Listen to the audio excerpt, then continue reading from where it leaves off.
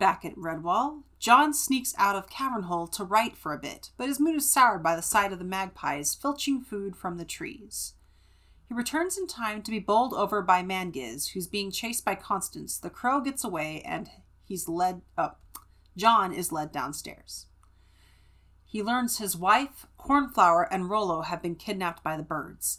He has to be restrained, only stopped by a stern word from the abbot. We learned the three had been in the bell tower the other day and missed their chance to get inside. They must have been caught trying to get back in. My thing here is, after what happened with the Dibbins and the children who got snatched, why did they not take the time to make sure everybody was there? Because plot. It's stupid. It is. They should have learned. I agree with you. Constance should have known better, at least. Because she, makes a mistake and learns from it. But plot. Plot. Fucking C-plot. It's just, it doesn't make sense. Like, okay, I can understand. They're all discombobulated after the kids get snatched because they were drugged. With this, it's like, okay, birds. And we all had to get back inside Cavern Hole. Okay, quick head count to make sure everybody's here. Fucking idiots. Who has the brain cell? Cornflower has it. Cornflower and Mrs. Churchmouse, clearly. They have the brain cell, and no one else has the fucking brain cell. Rollo might as well have it at this point.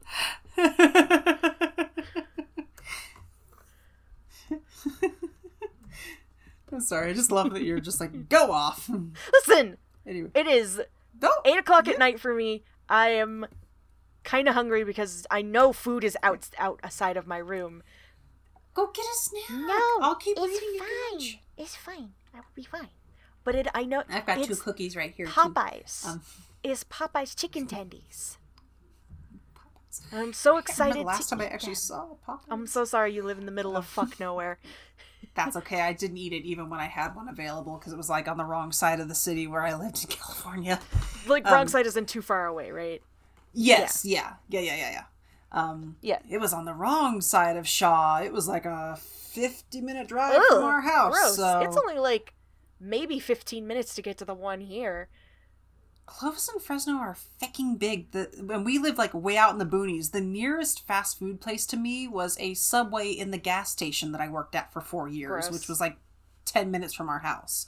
If we wanted to get fast food, we had to drive 20 or 30 minutes into town. Gross. So I'm so sorry. Yeah, saved us a lot of money though. Yeah. And at least where you live now, you don't pay rent.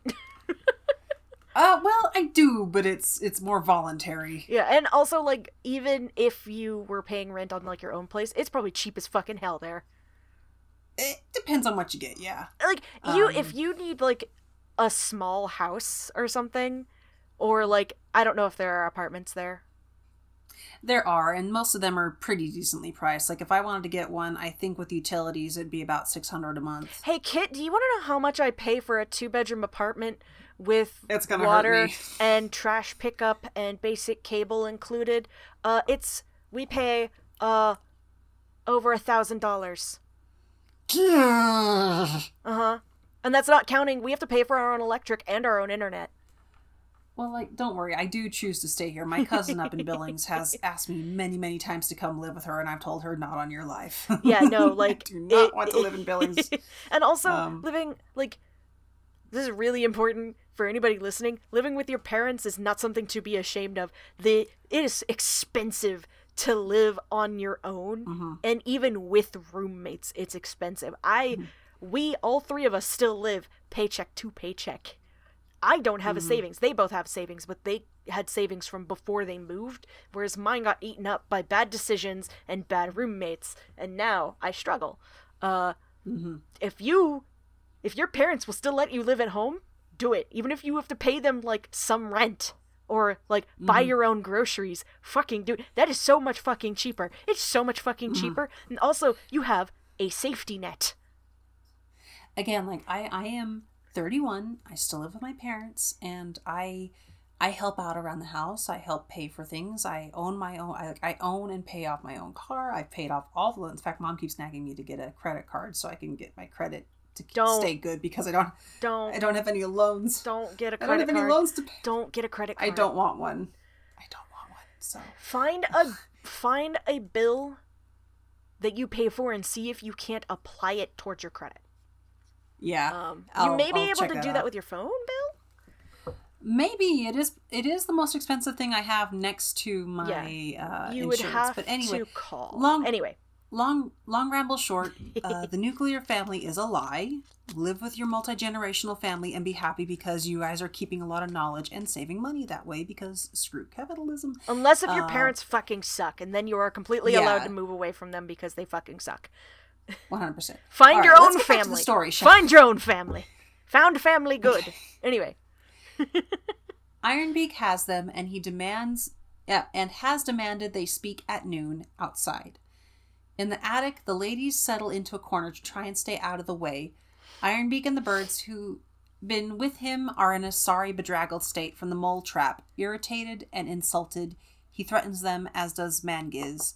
Neither Cornflower or Miss Churchmouse back down. Their only worry is for baby Rollo. So, okay, they're talking about, like, the birds can smell how bad they smell. Birds can't smell very well.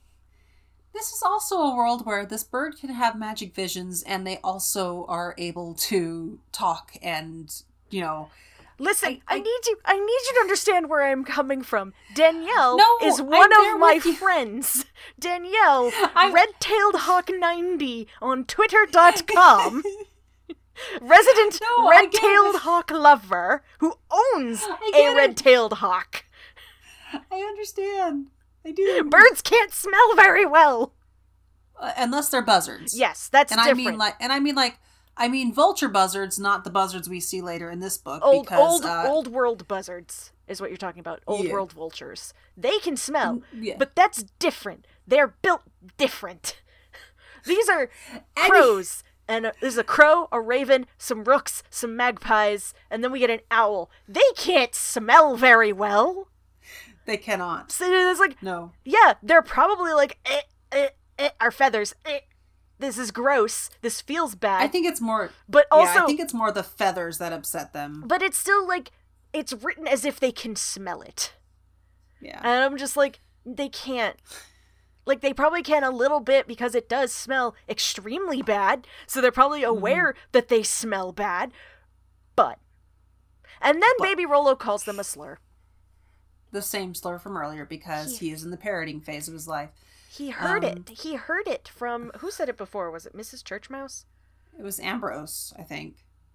Maybe. Ambrose or... Yeah. Somebody said it, and he picked it up. It wasn't one of the ladies, I know that much. Yeah, he said it, and it got picked up, and now he's like, I'm gonna call them a slur. And it's like, baby, you don't even know what you're saying. You're baby. Speaking of them... they share memories of their children, confident they will return and bring Matthias back with them. It is a very kind of cute moment between the two older women talking about their kids. Because, like... Their relationship is so good. They pass the Bechdel test. They really do. Repeatedly. Like, that's one thing, is these books don't, like... Yes, we get the weird comp-het nonsense with a lot of these books. And... Cornflower did not really pass the Bechdel test last time because the only words she spoke were to Matthias. Mm-hmm. But, like, in this book, flying colors. Flying colors. So. Where the women in these books that are mentioned multiple times speak to other women about things besides the main male characters of these books. Usually it's about fighting, or, in the case of these two older mothers, like full-time mothers, they are talking about their children with each other. Or their husbands. And, it's very cute. Even when they do talk about men, it's their husbands they're talking about, so that's very fair. Yeah, it's different than it's like, because a lot of times, like, when you have these things, like, technically a woman talking about her husband doesn't pass the Bechdel test. Yeah. But with the way that this is... I'm willing to give it, like, a pass. Like, it doesn't pass the Bechdel test, but it's not the same, It's not the same as modern media with this kind of shit. Because you can't always judge everything along the same rule. Same test. There's multiple tests.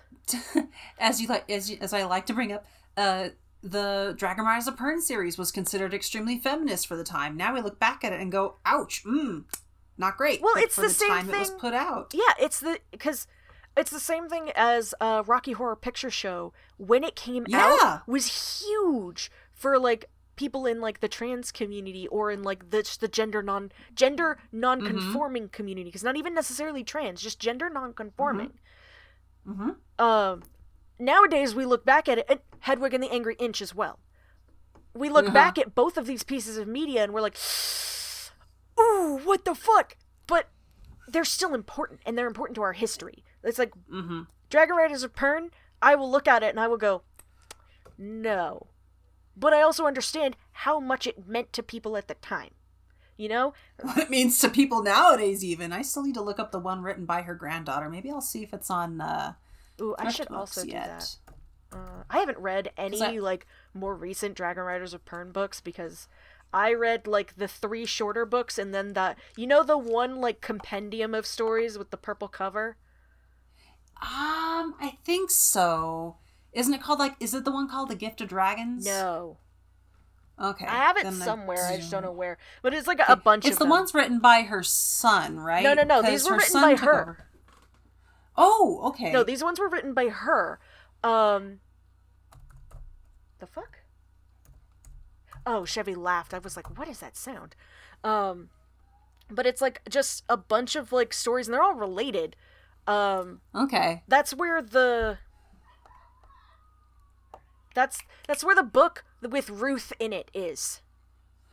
The White Dragon? Oh yes, I've got the white. Like I have read it up to the end of the Avis arc. See, I didn't read any of this in order because these were the ones that my mom had. She had the 3 shorter books, like Dragon Song, Dragon Drums, whatever they all are. You know, those ones. And then this compendium. And those are all of them that I have read. I started to read another one that I found in a store, not realizing it was the second in a trilogy, and was like, okay, we're putting this back. Because I don't know anything about this one, and I don't want to start in the middle of a series. But, oh, damn, it's not available yet. Rip. Yeah, not on Thrift Books anyway. It's a Dragon's Code by Gigi McCaffrey, who is the granddaughter. Okay, so basically, like, after Anne quit writing, her son took over for a while. A lot of his books go Thomas, back in right? time. Yeah. What is the book? What is this book called? The new one by Gigi is Dragon's Code.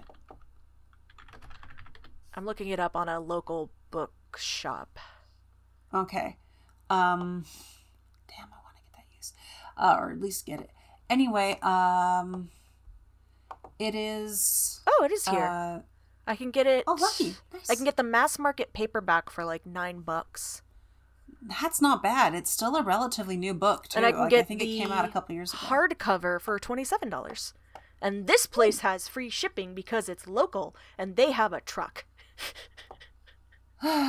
Anyway, but yeah, like chronologically, the timeline stops at the end of the. It's the Skies of Pern is the last chronologically. So when Todd started writing, instead of like furthering the story after the Skies of Pern, he went back in time to write about, like, to flesh out more of the in-between worlds, the in-between stories, like stories of characters who were only briefly mentioned. He kind of expands upon the lore of the Watchwares because he really enjoys exploring them more than the dragons, because he's like, these guys were created by like dragons too. They deserve some love. So like it's interesting. Part of me really wonders, like, if somebody was ever given the rights to do Redwall this way, what would happen? Like, what if somebody was given the permission to write by Brian's estate? But I doubt that will ever happen because we've already got like 23 books, which is nothing to sneeze at. Or we were talking about it with Sarpedon in the server about wanting something kind of like the Silmarillion for Redwall. Yeah. Like, that would be amazing because I want to know more. Okay, so Stonefleck does indeed have a big army. All of them rats, all well-disciplined, and all amazing archers. He plans to wait and see if the rescuers survive crossing the river. Slagar says he will move on, trusting to Stonefleck's boast about him and his army's prowess. You did it. Thank you, are you proud of me? I am. I'm so proud. Vitch mocks Mattimeo, saying his father will soon die. Matty doesn't rise to the cruelties, saying only that his father has beaten rat armies before, and when he does, and Matty is freed, he will find Vitch and settle the score. Before they leave, Matty whispers a quiet request to Martin, keep his father safe. Martin is straight up like a saint, a deity to them by now. Oh yeah, absolutely. Me again screaming, what kind of religion do they have, Brian? It's the religion of Martin the Warrior. Martin is Jesus. Tablet pen over.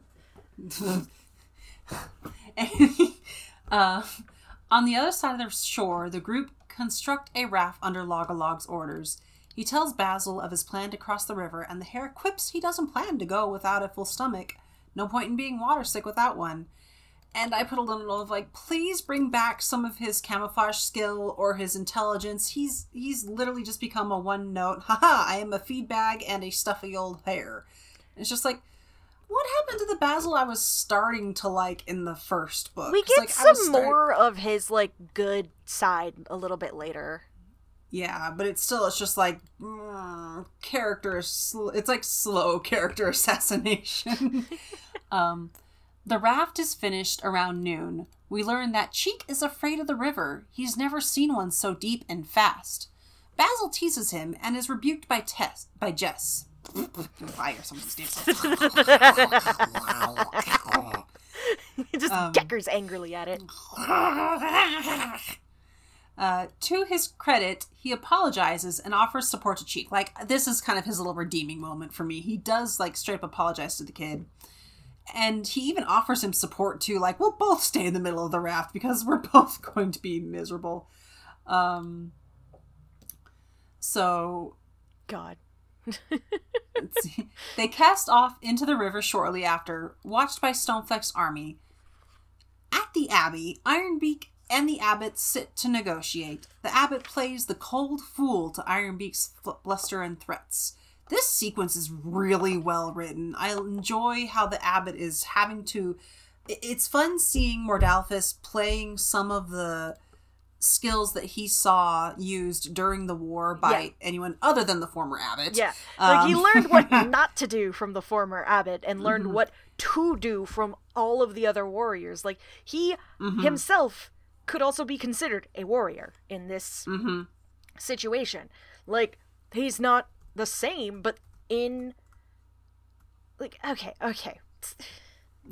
They really need to have somebody besides just a warrior in, like, everything for the protection of their abbey, because, like, you don't win battles with just a warrior. You've got strategists, and you've got, like, general and other, like, leaders and stuff, and they just, nope, we have these people, and only two of them have a title. It's the abbot and the warrior, and everybody else is just there. You are window dressing. I'm what? Ironbeak. No, I said, well, basically I was implying that, like, the other people were window dressing, not you yourself. Okay. I'm what? I didn't understand what you meant. Not you. I was referring to the other fighters. Ironbeak demands surrender, or the 3 captives die. The abbot says he cannot agree to it. A vote must be held. It'll take 3 days. And Ironbeak says they have 2. And that's the end of those negotiations. There's actually kind of like a really good little moment where he's like, why should I give you this time? You might plot something against me. And Mordalphus is like, we're not that smart. You've seen that, right?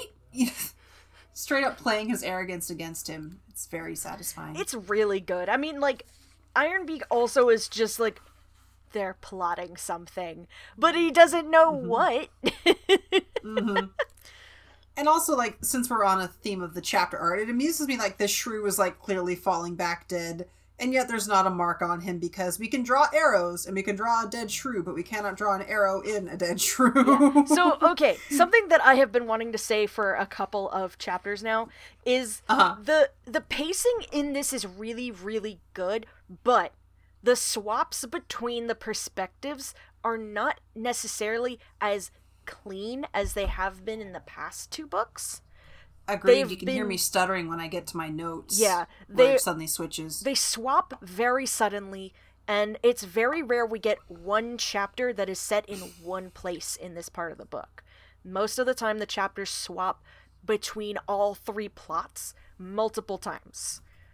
And it gets a little bit like... Because, you know, what are you... What? Mm-hmm.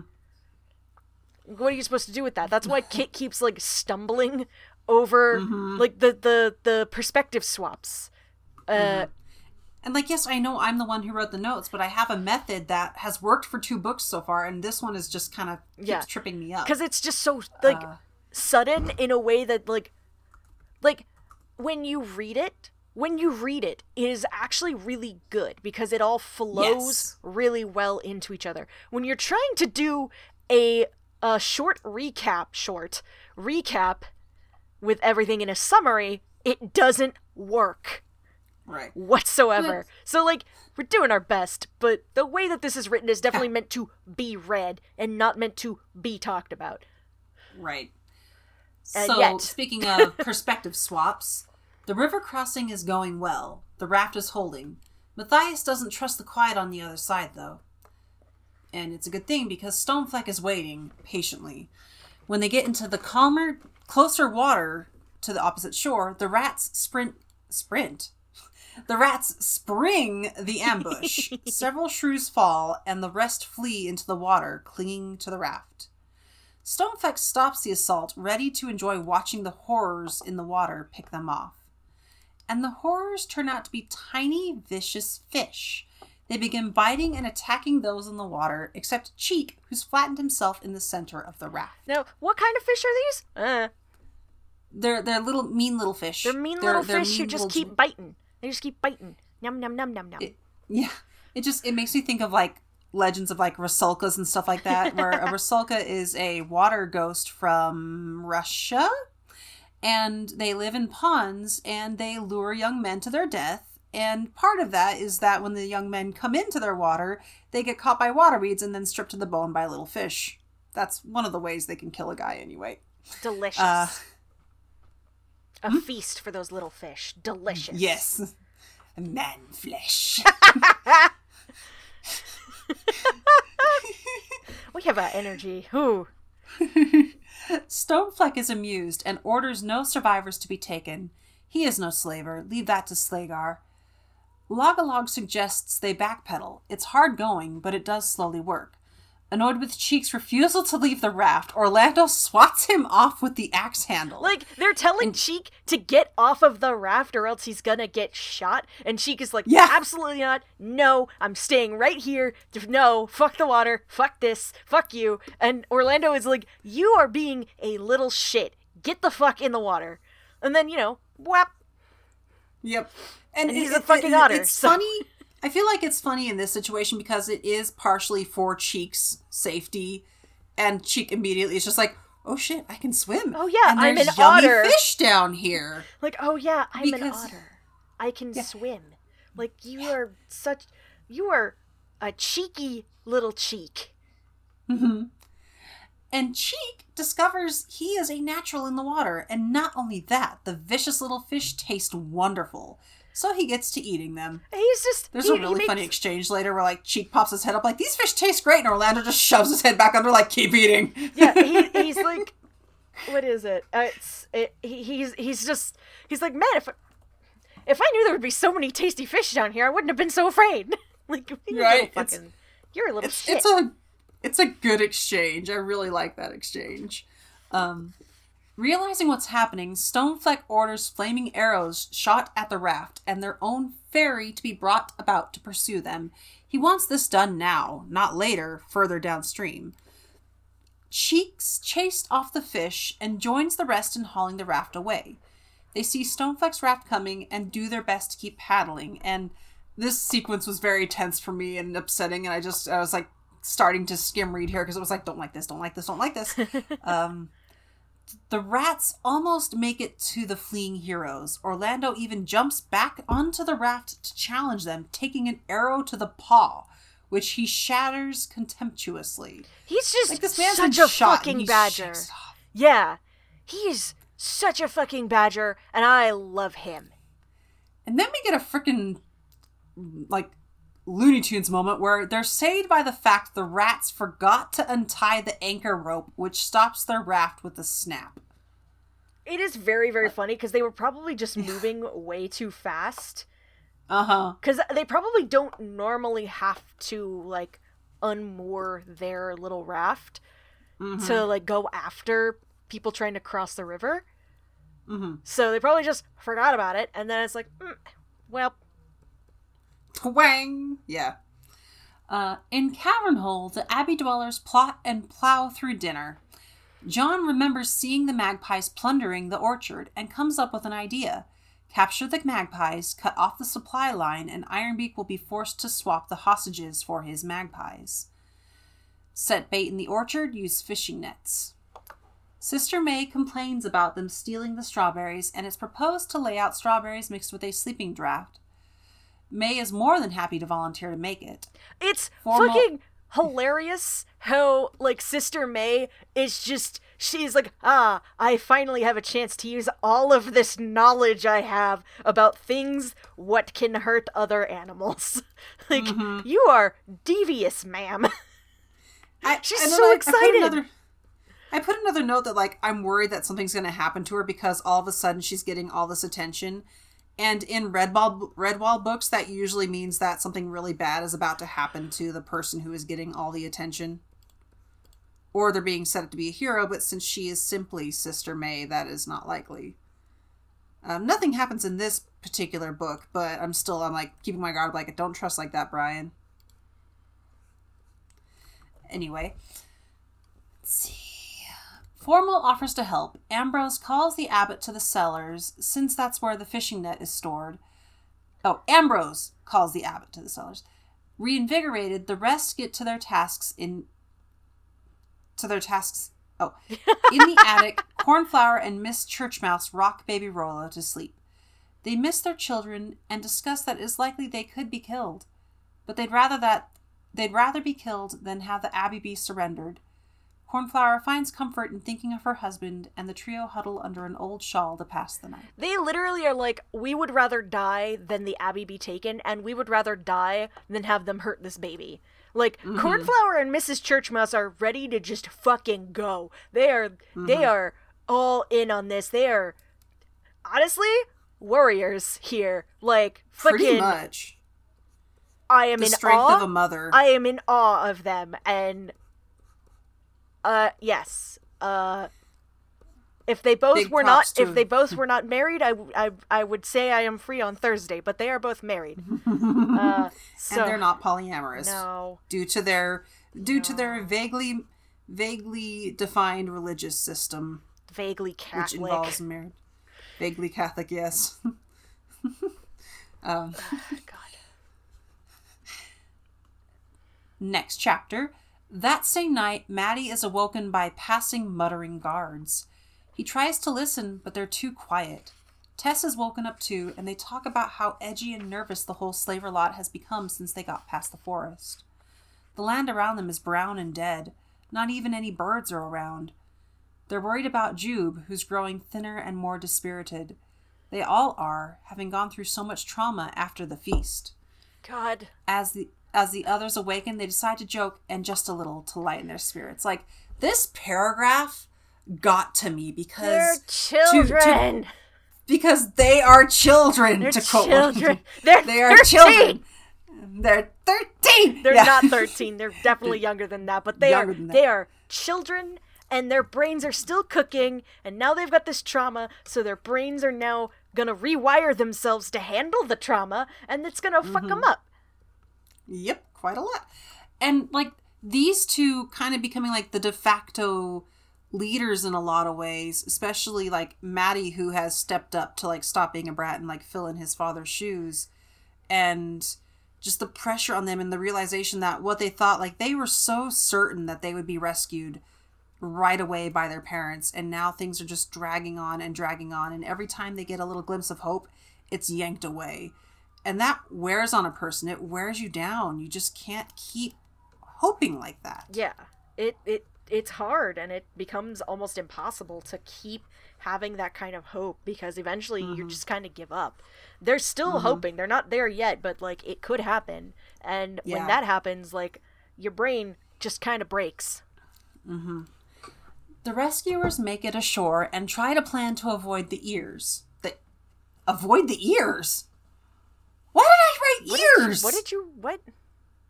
I think that might have been Google autocorrecting, but I meant to write rats. How did I write ear? Oh, I missed the R and hit the E.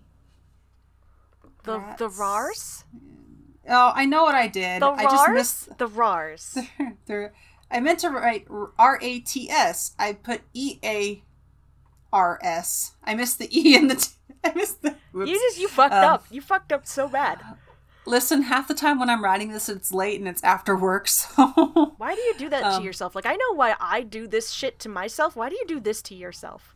Because I'm too busy during the day, otherwise because I have other stuff to do. I might only work in the evening, but I do freelance artwork and other chores because I do help around the house to earn my keep here. And help take care of horses. Yes, and dogs, and yes. Plants too. The rescuers make it ashore and try to plan to avoid the rats, but it's no good. They've been spotted and make a break for it. They get spotted, like, almost immediately. Like, an arrow hits, like, the fucking sand next to Orlando's foot, and they're just like, yep, gotta go.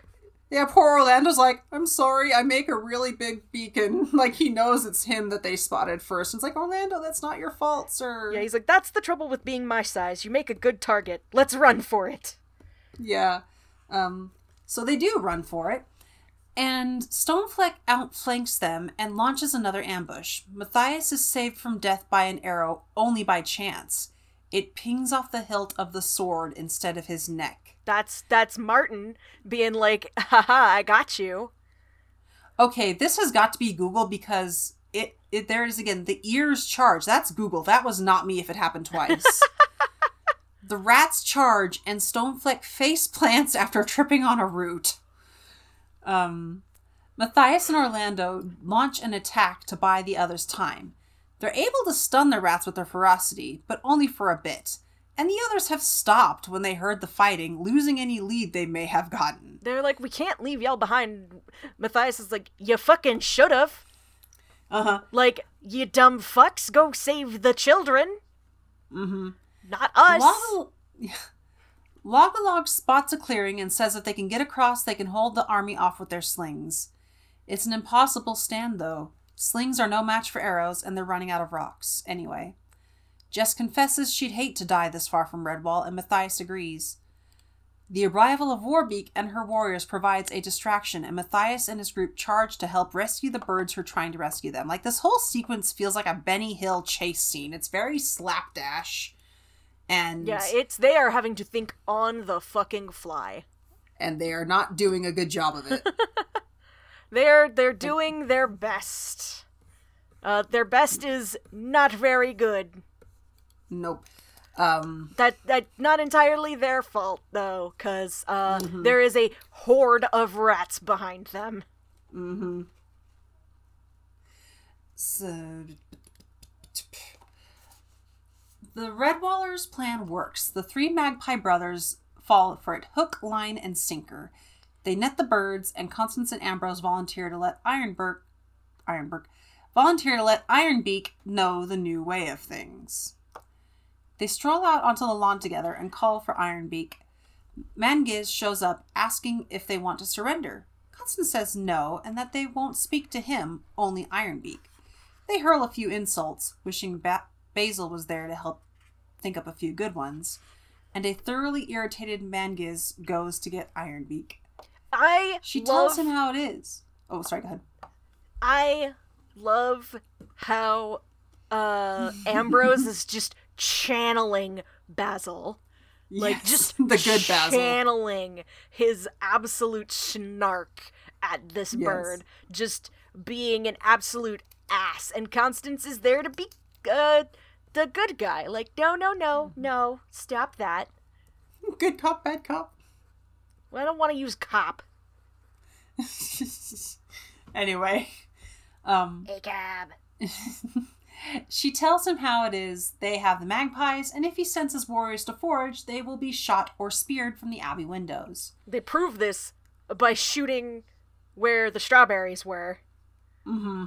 Like, and it makes Ironbeak nervous. Yeah, like, oh, yeah, these guys have a point there. So he agrees to do the swap. Or he will exchange... Sorry, correction. She says he will exchange the hostages or the magpies will drown. She even drags them into the shallows. She is, like, reviving the ready to kill them. She is absolutely ready to let these birds drown. It's so... Like, Constance is just like, you guys might be peaceable, but I'm a badger. Badgers are not peaceable creatures. We are warriors. And she's just, like, all ready to do this. She is just, like, staring Ironbeak down like, I'll do it. You think I won't? I'll do it. After a word from Mangiz, though, he agrees. He will do the swap at sunset. Constance and the abbot know this is likely a trap, but it's the best chance they've got to get the trio back. Now we're back in the forest. Where the sparrows are easily felled by the rat's archers. Which I put a note of. You can always tell when Brian wants to start writing like big battles or fierce battles because he'll introduce a lot of nameless extras to die instead of the main characters. Yep. So we've got all these like sparrows and nameless rats. The red shirts. Yep. He brings in the red shirts. The red shirts before there were red shirts. Well, no, Star Trek came out in the 60s or the 70s, right? I don't know. The original Star Trek did. The only episode of that I remember is The Trouble with Tribbles because I remember watching it all right, I grew up with local TV only. We didn't get cable until like 2011 or 2012. Jesus. We actually out where we lived, we couldn't get cable unless it was like the literally extortionist price offered by one specific company. Gross. So it took another company coming in and being like, hey, heck you.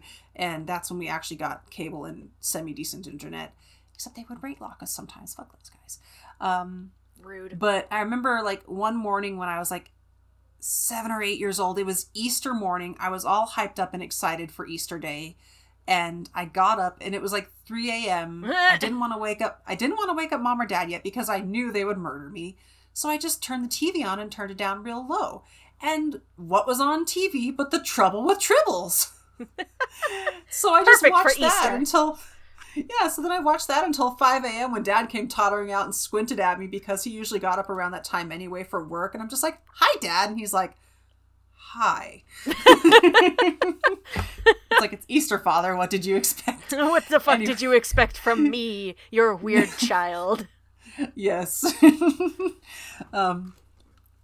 Their distraction works in the rescuers' favor, and the combined forces of the sparrows and the rescuers' skill catches the rats flat-footed.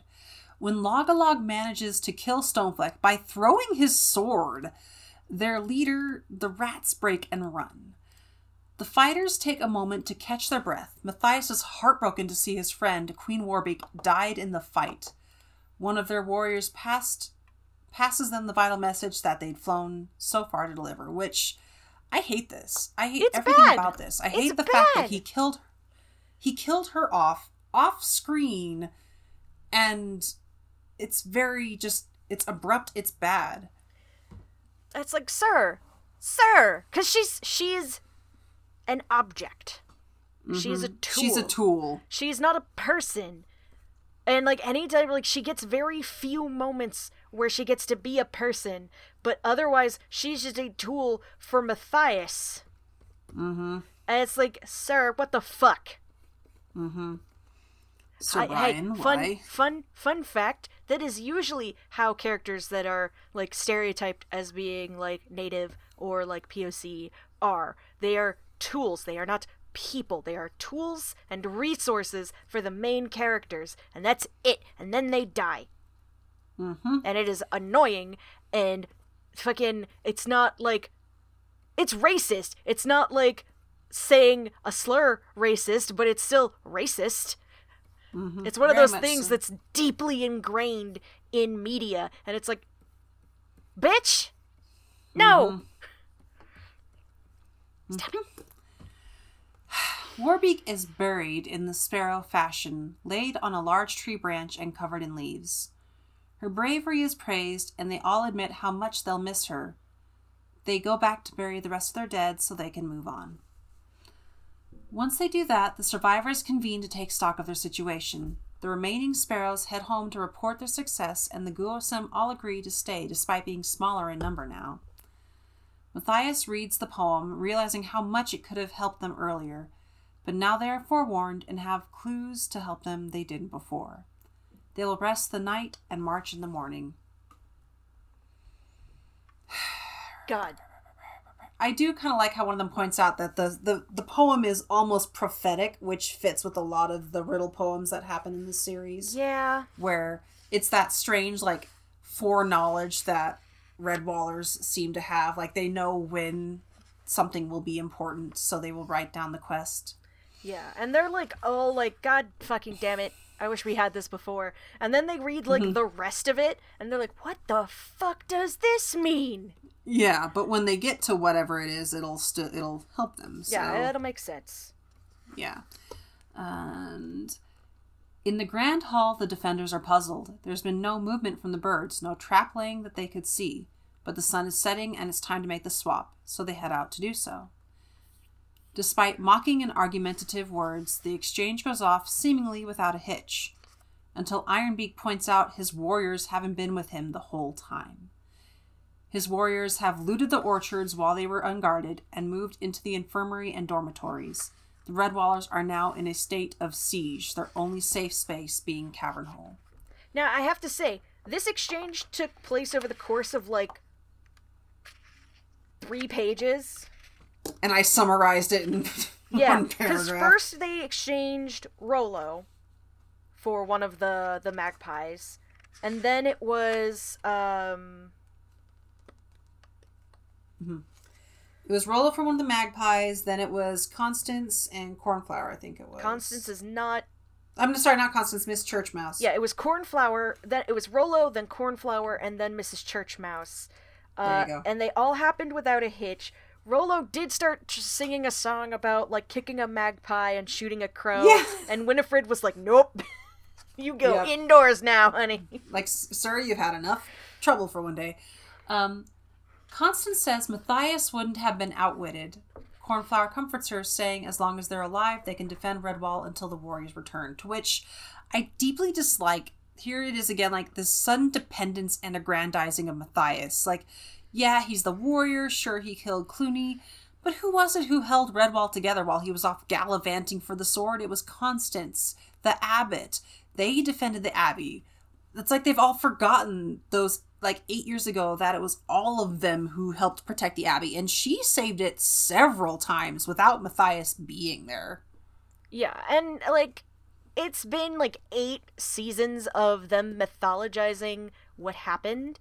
And, like, even if they were there, after a while you do start to believe your own fucking stories. Because it is true that they probably all would have eventually been killed by Clooney if Matthias hadn't come back and saved them, because... And it was more of, like, a I don't want to call it a fluke, because it wasn't a fluke, but it's definitely one of those things where, like, a combination of the arrogance and superstition of the villain with our main hero character who has protagonist disease. And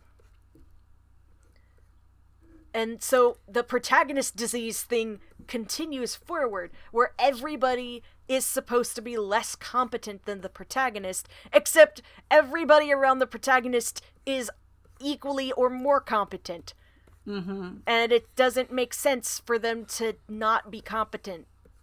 And to yet be it fair keeps happening. to Matthias, too, he doesn't take more credit than he is given in a lot of ways. Like, he is always down to tell his friends, like, this is a good idea, or to ask his friends, what do you think? Yeah, no, he is very humble, but it's still, like you say, they keep, like, aggrandizing Matthias and, like, his deeds, and it's like, yeah, you were also there you also did shit. Mm-hmm. Come on. But also, after a while, you do just start to believe this. And also, Constance is getting older and probably is not as, like, spry as she used to be. So she wouldn't be able to do a lot of what she did before. Like, I don't think she could lift a table over her head again. Mm-hmm. Probably not. So... The rescuers have one last hearty meal of forage We have salad. swapped back to the adults on the rescue mission, by the way. Then set off at a march on the trail of the stolen children. The barren lands stretch ahead, dry and ominous. They do this also, like, in the morning, too. Like, yes, look at this barren wasteland. Let's go march through it in the middle of summer. I don't think any of them know what a desert is. Good point. Actually, yes. The slavers have been running by night and resting by day, which is what you're supposed to do in a desert. Yes. Unless you're in an air-conditioned car. I just thought of an old bad blonde joke. Anyway, the kids are at their breaking point, sore and thirsty. Cynthia is in pretty bad shape, and they only keep going when they spot what they think are trees on the horizon. They reach a huge ravine first, a great canyon spanned by a dangerous-looking rope bridge that dips quite far in the middle. This is fucking terrifying. Mm-hmm. The slavers and slaves alike balk at passing over it, and Slagar's persuasion is this. He takes their water and says they either pass and drink from the pool on the other side, or stay and die of thirst. Now, you can't just say he takes their water. No, he takes it and throws it into the fucking gorge. It's just gone. No more water for anybody unless if they cross the fucking gorge. It is into the bottomless pit. Mm-hmm. Literally, this canyon is so deep that you cannot hear a stone or anything hit the bottom. Yep. It's a bottomless pit. What? It's a bottomless pit. Yes. Sorry, my brain is starting to turn off. That's all right. We're almost done. We're on so like close. Page. Yes, we've been doing real good. We were at like 2.5 hours. We are doing a good clip today. Okay. Jube and Cynthia are frozen with terror. Maddie has a good idea, blindfolding the pair so they have to depend on Alma and Tess to get them across. Sam isn't bothered by the heights, and it takes poor Tim checking him for him to stop swaying the bridge with a jaunty walk. If he hadn't been tied up, he would have just grabbed onto like one of the ropes on the side and just scampered. Yeah, like Tarzan across or something. Once they're all across, Slagar takes the bridge down, cutting off all chance of retreat. He sets the fucking thing on fire. Mm-hmm. He sets the thing on fire, and then, like, he runs to the other side, sets it on fire from that end, and then bounds back, and then cuts it off of the whole thing, so it just burns and falls. Yeah. Just, he's making sure that it is not gonna survive. Which, you have to admit, aside from making sure that Maddie and co, or Matthias and co are dead, he is very thorough. He's a very thorough villain. Again, Mostly. except for when the main character has plot armor, so. Yeah.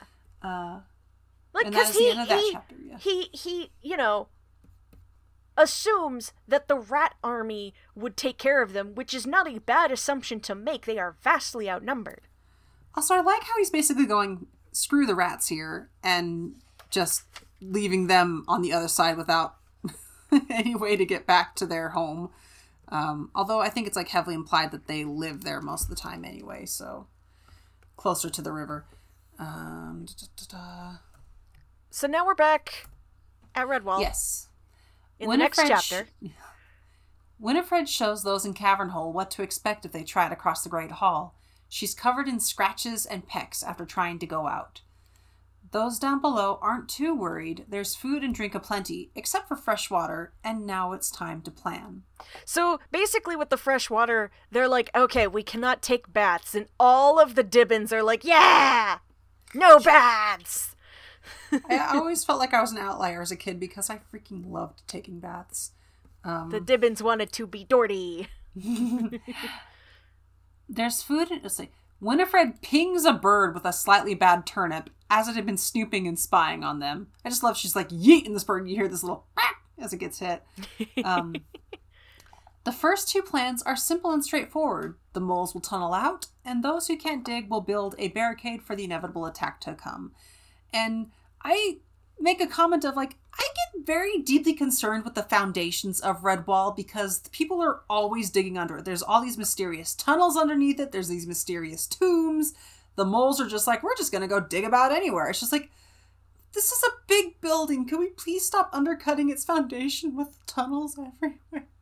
No, never. Now, okay, in the mole's defense, they're very good at tunnel digging. Yes. Like, they're very good at it. And I bet after, like, all of this ended, they probably filled them back in. Yeah, because they're never, like, these tunnels are never mentioned again as far as I know. Yeah. So, like, they probably fill them back in, and so this is, like, temporary, and they're like, this will be fine for the temporary. Because they're not digging directly, like, they're digging directly under maybe 2 walls. Yeah. Everything else is under the grounds themselves, which doesn't have anything that needs to be supported. So, like, it's fine. It's fine. It's fine. Just don't worry about it. It's fine. Crossing the wastelands turns out to be harder than the rescuers thought. By noon, they're tired and thirsty. To add insult to injury, 2 buzzards have arrived to harry them and almost make off with a shrew, to which I put a small note that I always forget that in Europe, buzzard is a general term not just for, like, vultures or condors, but they use it for, like, hawks and eagles as well. Yeah. Like, my friend Fluna, love her very much. She's from Spain, and when we were driving around California, she's like, look, there's an eagle. Look, there's an eagle. Look, there's an eagle. I'm like, Fluna, that's a raven. Fluna, that's a hawk. Fluna, that's okay, that one's actually an eagle. Fluna, that's a vulture. Like, she's just like, every bird is eagle, and I'm over here screaming like, no. To be fair, though, she's multilingual, so I have no room to talk. Burp. It's all burp. Burp. I'll burp. They almost make off with a shrew until Sir Harry arrives to the rescue. They're like, oh god, there's a third bird. Wait, oh god, it's an owl. Deus Ex Bardica, ×2. I'm divorcing you. The owl has 2 reasons for coming back. His conscience and a desire to no longer live a solitary life. He wants to go live at the Abbey, which is totally, understandable. The Abbey is nice. It's no fun to be a bard if there's no one to listen to you. Exactly. He asks if he can live in Redwall, to which Matthias gladly agrees. Basil gets in a tiff, seeing as he will no longer be the only glutton in the Abbey. He pouts about it, even. To which it's like, you see why I dislike Basil so much? And, like, yeah, I can see it. He's characterized not very well in this book. He's definitely got some, like, Flanderization going on. Yeah. For anybody who doesn't know what the term Flanderization is, it is what happens when a character becomes oversimplified to his most to their most base components of what makes them their character with very little nuance. AKA Ned Flanders from The Simpsons, which is where it comes from, because at the beginning of the show he was one thing and then he just kind of slowly condensed down to this very, like, puppet kind of character of himself. And this is also kind of what people mean when they say, like woobification of certain characters. So he's been kind of Flanderized to some of his more base components. Now, also at the same time, he's not really written that differently. Yeah, the focus is different is what it is. The focus on what parts of him we get to see. Yeah. So it's interesting and eh. Yeah. That evening, they come to the now bridgeless gorge. And they realize this is the area where you can throw a stone and hear no sound. I hate it. We get this comment from Jabez. Jabez shook his head in wonderment. So this is what a broad black band on a map looks like. Because that is what it is, like, that is what it looks like on the map that they got from the Sparrows. It is just a broad black band across the map. And they were like, what the fuck is this? And it is a bottomless gorge. The dormitory... Oh, back at Redwall. Yep. The dormitories have been pretty well trashed by the birds. Ironbeak has taken the infirmary as his headquarters. We get a funny moment where Mangiz is confused over Sister May's herbs. Like, he's like, these are no good to eat. Why do they keep all this dried grass here? And they're like, who knows? Yeah. Ironbeak asks if his vision is cleared. It has not. Martin still blocks it, but Mangiz says he doesn't need it. He will think of an answer soon. The moles have a merry time making tunnels around the abbey, to the pond, the gatehouse, and to their orchard. They're just dooting around. Yeah. The plunder. The kitchen is plundered for supplies. The grand table is used for a barricade, and various utensils are purloined for weaponry. Brother Sedge is very upset about them trying to take all of his pots and pans. He's like, no, really I have to cook with these. Like, barring the needed things for cooking breakfast, of course, Brother Sedge has taken over the role of cook. He's teased by Constance, who suggests he invite the birds down and defeat them by overfeeding them with his cooking. He's just like, he's so grumpy about this. He's like, God, get out of my kitchen. Get out of my kitchen. I love this. Rollo is sad that the table is no longer there for him to, like, hide under. Yeah. But then they let him help, like, nail it up. And he's very pleased about that. It's a quiet moment. Yeah. Like, I don't want to say it's a soft moment because they're all definitely very anxious, but it is a quiet moment. It's very much a calm before the storm. Yeah. Then, the moles return with fresh water. Yes, which means bath time. Rollo's like, no! I won't be dirty like a mole! Why can't I be dirty? They don't have to take baths. Or as he puts it, I want to be a mole. Moles don't get bathed. Baffed. And then back to the birds. Yeah, Mangiz has an epiphany. The mouse in his visions is the same mouse on the tapestry. Ironbeak dismisses this until Mangiz points out that it must be important to the Redwallers. They try to steal the tapestry. And no doubt the Redwallers will come out to defend it. Ironbeak approves, praising Mangiz. And now we have, like, a parallel from Redwall, where, the tapestry got stolen.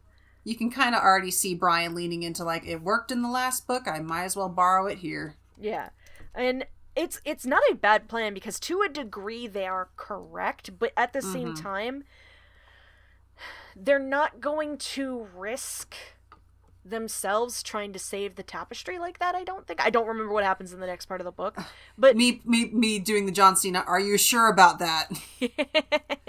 Like, they might, but they're not going to all come out. They're not going to leave everything completely undefended. They're gonna do what they did before, which is sneaky, because they're not gonna leave. The Slagger had it right.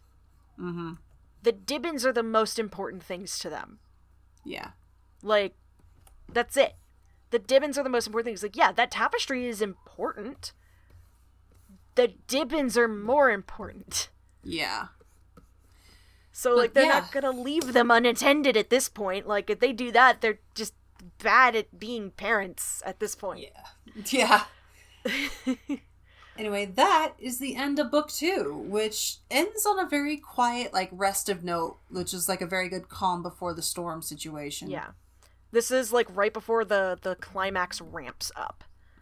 Because the next part of the book is called Malcaris. So, we're getting Malcaris the polecat, which I learned is a mustelid. I always thought they were skunks for some reason. So in the United States, they're skunks. Okay, thank you. I'm not going crazy. You're not going crazy. In the United States, a polecat is a skunk, which is why I was confused. Yeah. In the UK, a polecat is a mustelid. Oh, all right. So I will get a picture. Polecat. Because UK. When I was little, very little, one of my first memories of watching, like, Snow White and the line, like, I chased a polecat up a tree way out upon a limb, and when he got the best of me, I got the worst of him. And as a kid, I was like, what the heck is a polecat? So I looked it up, probably in a dictionary. Yeah, it was in the old dictionary we had. And because This was before the internet, children, or before people like my family had the money to have the internet. I put it in the recording text channel. Uh-huh. It's just a ferret. But they're, like, big. They're cute! Look at that face! They're big. Polecats are, like, big. Okay, not, like, that's why. big, but they're up there. Bigger, yeah. But yes, So the first time reading this book, I legitimately was imagining a skunk the whole time. Yeah, for the polecat. But yes, that is the end of the book. I am looking forward to part 3. I think I also realized, like, one reason this book just doesn't stick with me. Like you said, it flows. But the problem with that, it flows like water. I'll read it, I'll enjoy it when I'm in it, and then as soon as I'm not reading it anymore, I don't think about it. Mm-hmm. It doesn't stick with me. It's like, I go through it, I have a good time, and then I'm done. I can't even call this like a junk food book, because even some of my junk food books I enjoy thinking about and talking about. This one I'm just like, I read it and that's it. Although clearly we enjoyed talking about it because we've been here for 2.5 hours. Yeah. Almost 3. I'm now scrolling through the chat to try and find any comments or questions anybody had. I don't really think... We talked about gelatin for a long time. Yeah, we ended up getting hung up on the gelatin thing. You talked about ground squirrels, which are not a thing in the UK. We talked about things that you could use in slings besides stones. Talking about horse chestnuts. I talked about sweet gum pods, green pine cones. Pine cone. I don't think there were any questions because we didn't get any on the Twitter. Nope. Reminder, you can ask us questions about the books. You can, even if it's about a previous book that we have read, please feel free to send us questions that you want us to answer, like in recording. We will answer them. We will talk about it. That's what the last part of our recording is for, is to talk about this stuff. They can even be like, what is your favorite animal species in fucking this book? Like, it's fine. We will answer them. We want to have discussions with our listener base. Please, send us questions. We want them. Let's see. Fish gelatin, pectin. What was it? Also, fucking, like, a syrup was something that Sarpedon talked about. Well, Ben. His name is Ben. I posted a TikTok of a stoat, where the stoat is just a squeaky toy, and they're tiny. Yeah, they're tiny little guys. Stoats and weasels are much smaller than ferrets. Polecats are the same size as ferrets. And then badgers, the other mustelid that lives in the UK, are much bigger than all of them. But since there were no questions, we will go with our standard 3, which is, what is your favorite weird Abbey food in this book? And for me, it's kind of like the cake. The cake or the deeper and ever pie. Yeah, but that's a standard. I want it. Put it in my face. Gimme. But yeah, I want anything with honey. I want a shrew cake. I don't like dried fruit that much, so if they replaced it with like nuts. Well, it depends on what the dried fruit is. I would prefer dried fruit over nuts. I would prefer the nuts. I do not like the texture of dried fruit, especially when it starts rehydrating. I'm just like, yes, fun texture. Gross. Nom, nom, nom, nom, nom. Bleh. You can have it. Your texture, my texture, nuts. Was there an animal that appeared that surprised you, or did an animal subvert expectations? I suppose Sir Harry, because, like, I remembered he was going to be in the story at this point, but the fact that he came back on his own, because he's like, I'm lonely. It's like, okay. I have said multiple times that, like, I remember more of the other 2 books than this one. This book did not stick in my brain whatsoever. Didn't remember that there was an owl. It's like, as I'm reading, I'll get little flashes of memory the further I get in, but it's like, I have to read something to remember, oh yes, this is the part that's going to happen next. What kind of owl is he? Hold on, I'm going to look up owls that live in the UK. Okay. Because he's like a smaller owl than like General Snow. Yeah. They mentioned what he is. No, they just said an owl. Didn't they just...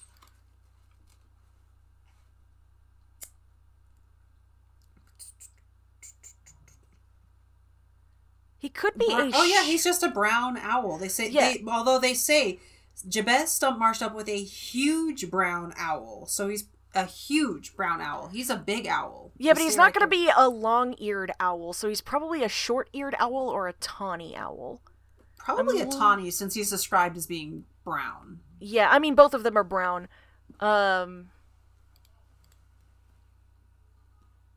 British owl species. Just making sure that I've got all of them, because...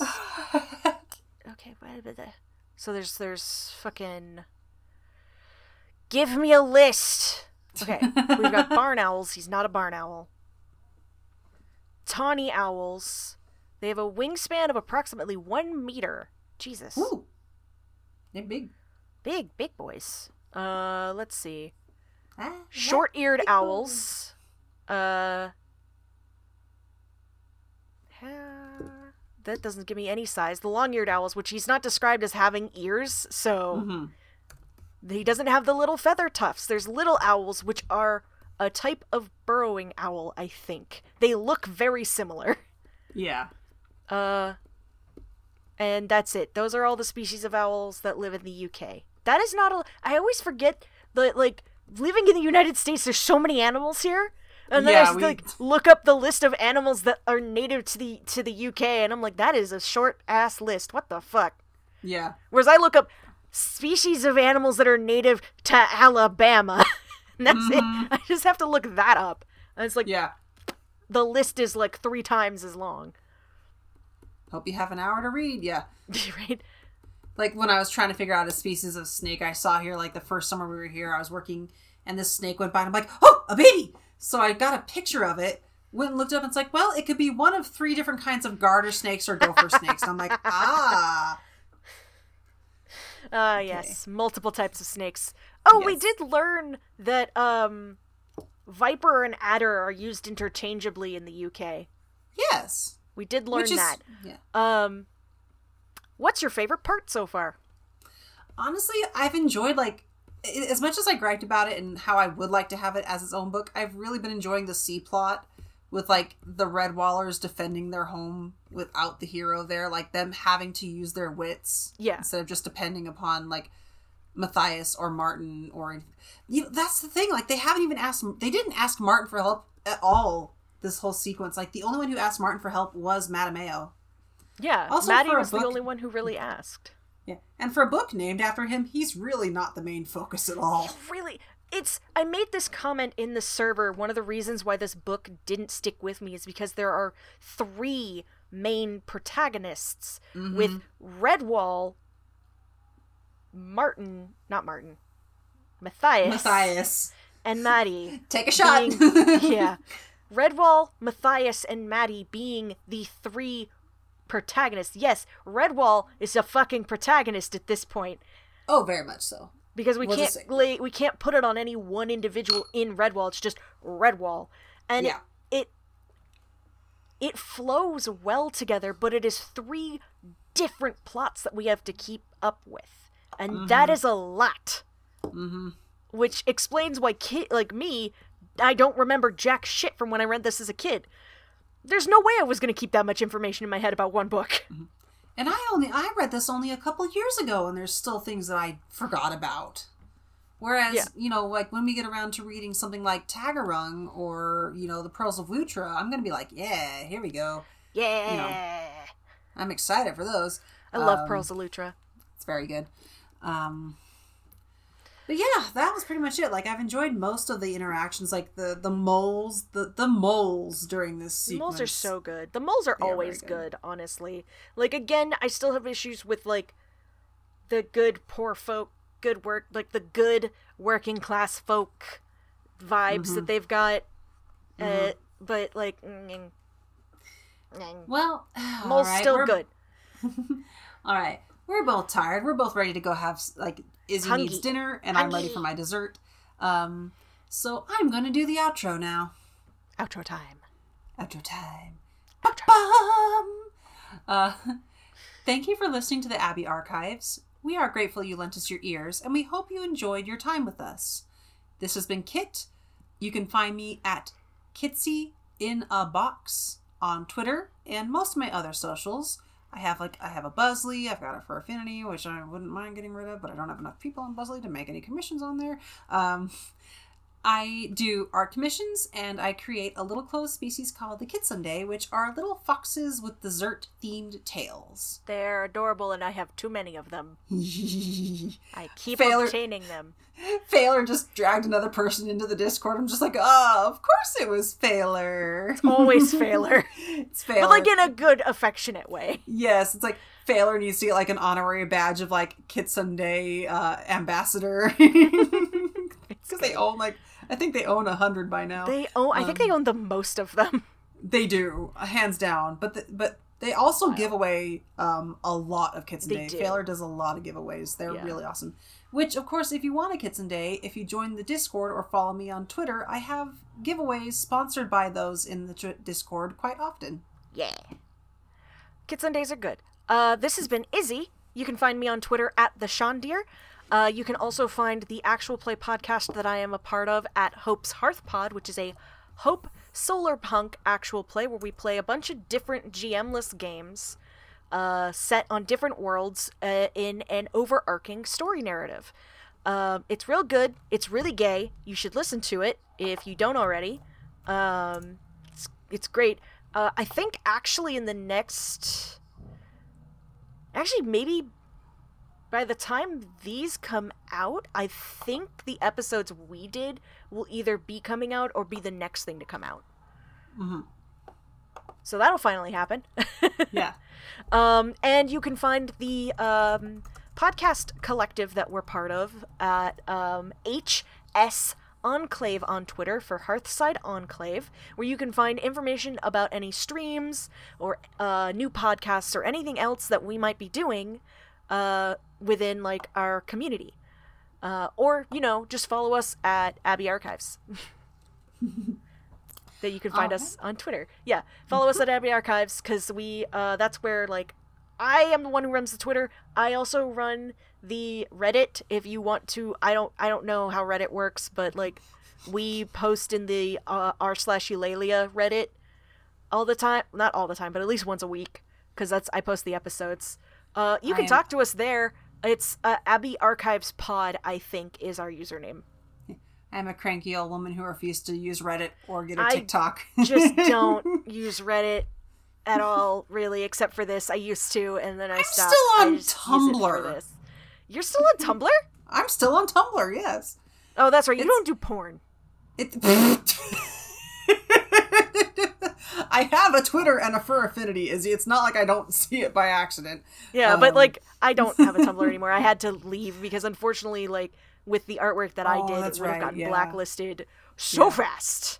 I will admit, like, it is, like, a very chill, relaxing place to be now. It's like, I just need to go chill someplace for a while. It's nice. And they're trying to do shit to bring people back, and it's not working, because that place does not... As much as they try to monetize Tumblr, it's not going to happen. They viciously fight against it. It's so much fun to watch. They're just like, yeah, they're trying to come back. Act as weird as you can to keep people off the site. It's great. Oh, man. Okay, That's why I stay do there. the outro. Do the outro. Okay. May your hearth be warm and your heart be merry. From us to you at Redwall Abbey. Bye. Bye. Gotta do a clap. Gotta do clap. Clap. Scoot. Clap, clap your Do you want to do it at the 25? Yeah.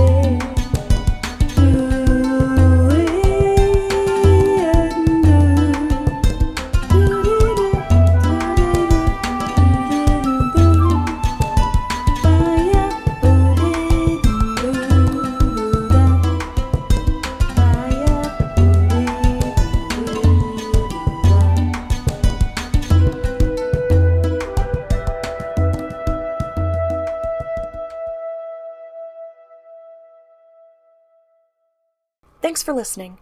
If you like this podcast, please be sure to follow us on Twitter at Abbey Archives. And if you'd like to read along with us, join our Discord, linked in the description below. You can also follow our parent podcast at Hope's Hearth Pod. Remember to wash your paws like good Dibbins and take care of yourselves. Bye!